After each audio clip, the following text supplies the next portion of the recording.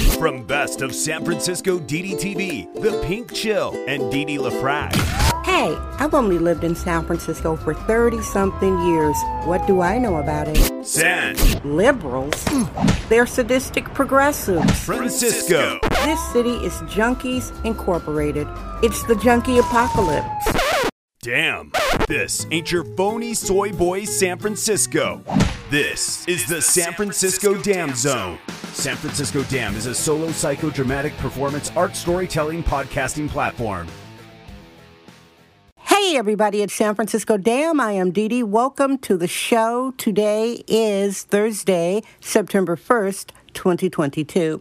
The first of the month here in San Fran, Fentanyl, my nickname for San Francisco for new listeners. The first of the month is like New Year's Eve in many districts because we have a considerable population of people allowed to live outdoors on the sidewalks. Yes, it's barbaric.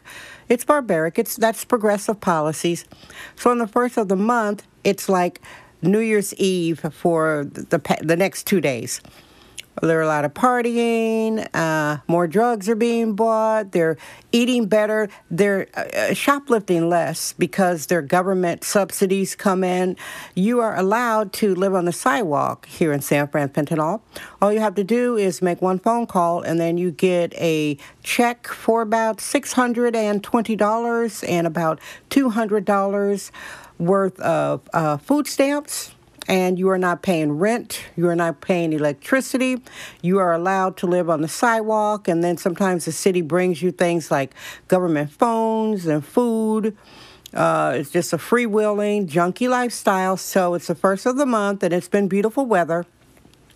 They're partying hardy, and they are quiet because they partied so tough today, got really high and ate a lot. So now the district where your show is recorded in tongue twister, the Tenderloin is pretty quiet, but at the end of the month they're hooping and hollering. It's like wolves out there. Anyway, so I'm trying something new here.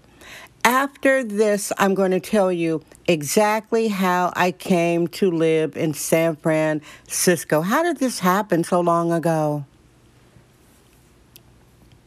San Francisco. Damn. We're going down memory lane. The golden years of San Francisco. Back in Milwaukee, Wisconsin, I love the Midwest, by the way. I really love it. I would have stayed in the Midwest if the people were more open-minded about me being a nonconformist and a bohemian. I was starting to get heckled. I divested from the community where I lived in as a young divorcee because they broke into my house, like my Southern mother used to say, the Negroes broke into your house. They broke into my house. I was going to school to be a medical assistant, and I was working at a geriatric care facility. I was doing everything that an American is supposed to do as a young person. One day I came home and the Negroes had broken in with a crowbar. It was a small building. Everyone knew each other. I got very disillusioned. I was already disillusioned with some of the things concerning Black America, the abdication of patriarchy, and a lot of these males don't get shamed for basically abandoning their children. Hush. It's a big deal. It's happening. Some people don't like to hear about it. Some people don't want to talk about it. It's real. Just because you don't want to talk about the rain, it doesn't mean the rain's not coming down, honey. I was pretty disillusioned with the Black community at that point. I'm like, there's no way I can live in this community as a young lady living my life. I need to live someplace safe. So I got myself over to the white folks side of Milwaukee.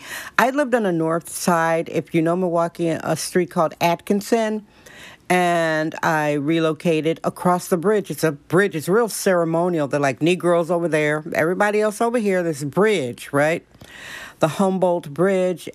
I lived in this cute single girl studio apartment on the ground floor with a garden in the back on Warren Street at Brady. Now, fast forward, how did I come out here? I had heard about California from some of my new neighbors. I heard about San Francisco and this guy. I had a crush on him, but he wasn't interested in me. He was nice, though. He was nice, and he told me some places. He said, if you ever go to San Francisco, and you should because it would be perfect for you, you should go here, there, and there. And I'm like, And at that same time, because I was frisky and rambunctious,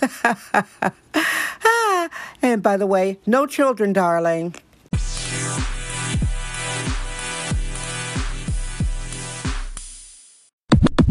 I was dating a guy who lived in this nice suburb of Milwaukee called, was that Whitefish Bay or Sheboygan?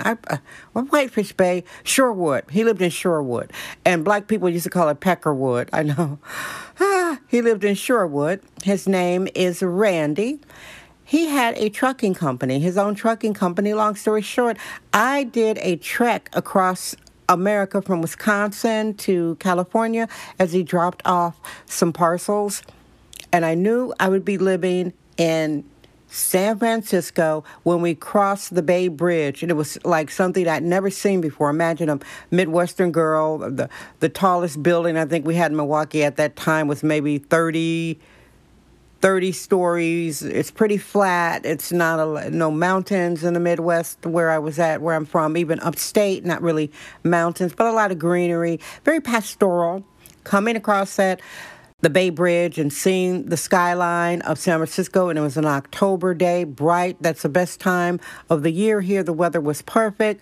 California blue, no clouds, no fog. I'm like, oh my gosh, I have to live here. And children, that is the first time I came to San Francisco with a boyfriend in his truck as he dropped off some parcels. And I made plans to relocate out here, and I did. So the rest is another story. And if you are new here, I do not care personally to make a long podcast because I am dedicated to doing this every day. I thank you for listening. I hope you enjoy your morning, noon, and night. I love you. I'm Dee Dee Dam. I trust my vibe. San Francisco Dam. That's today's episode of the San Francisco Dam Podcast with sexist womanist bohemian Dee Dee LaFrac. Remember to join us tomorrow for another episode. This podcast is brought to you by our sponsors. Head over to sanfranciscodam.com for more sponsorship information. Thank you for subscribing and listening.